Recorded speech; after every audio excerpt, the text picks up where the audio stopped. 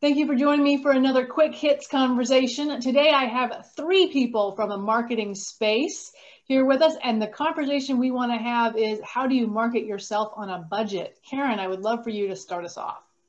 So it's interesting that the part that I'm going to chuckle a little bit about is on a budget, because I don't know any marketing client I've ever had who's not on a budget. So I often think, the first thing that comes to mind when I talk about marketing or branding yourself, which I don't do a lot of self-branding, but this all kinds of falls into the same thing. You have to find where your comfort zone is. So for example, I know I'm really comfortable just talking off the cuff anywhere, video, whatever platform. So I know that that's something that I can do anytime.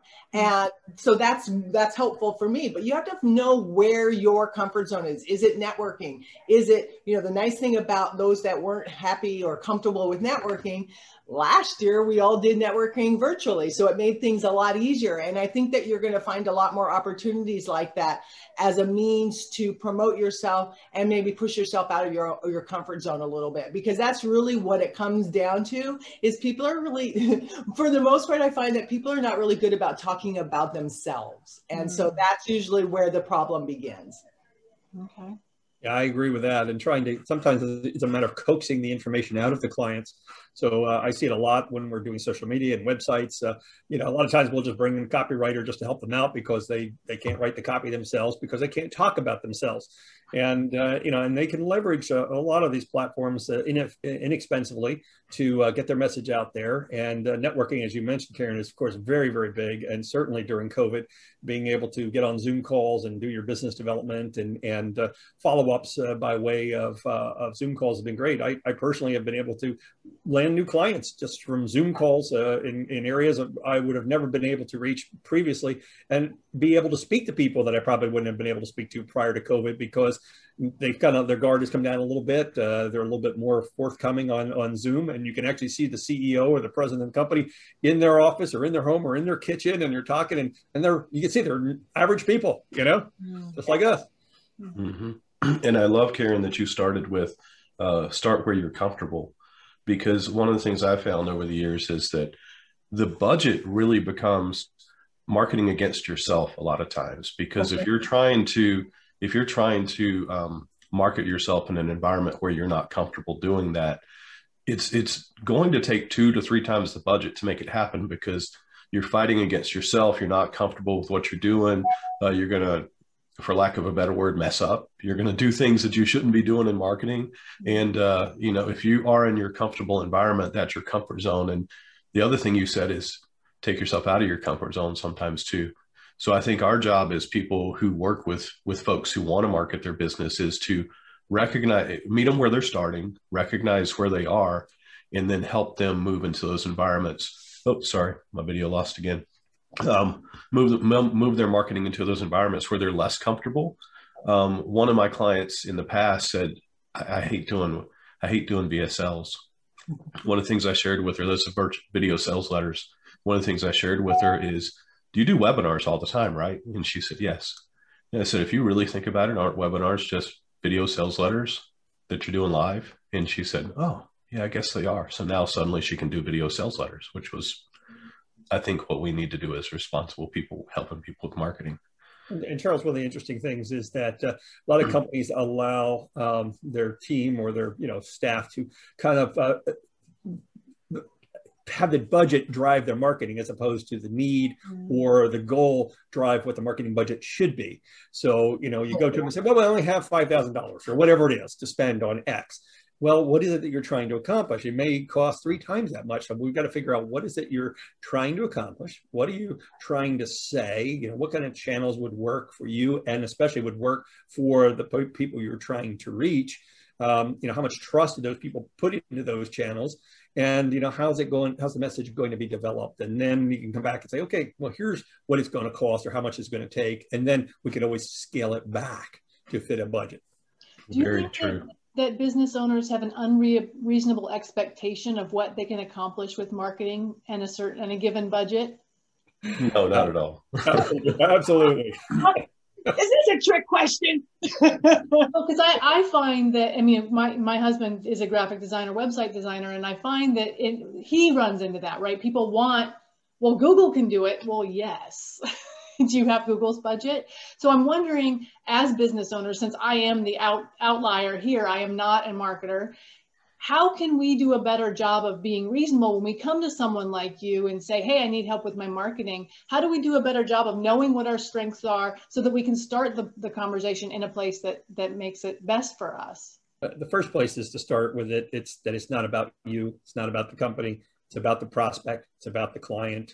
That's where you really need to start. And then, what does that audience look like, and what kind of, divisions are there? I mean, you may have clients or prospects that fit in one category of prospects that fit in another. And, what are you doing to reach out to them? And what have you tried that's worked and what hasn't worked before?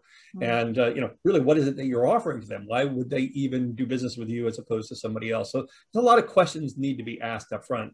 I find that some marketing companies basically start with a solution and then they try to fit your organization into the equation. You really need to do the opposite. You really need to understand, what your organization is about, and then that's going to drive the message. It's going to drive the channels you're going to use. It's going to drive your budget.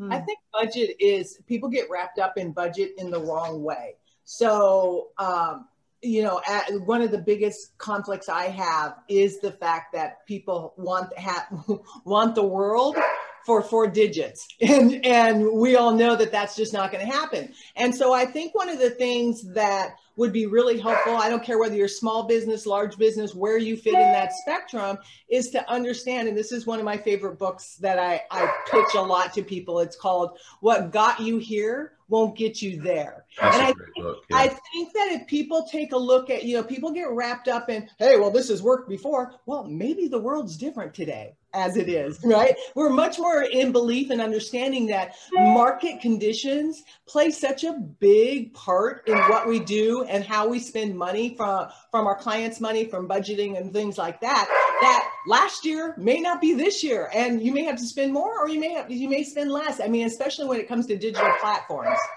Yeah, that's a great point too, because Robin, I've shared with you many times that marketers ruin everything. How many times have we seen marketers use a method and drive it to the ground where, it doesn't work anymore? But, to answer the question too about how do people come to marketing agencies or marketing firms or marketing people with better expectations?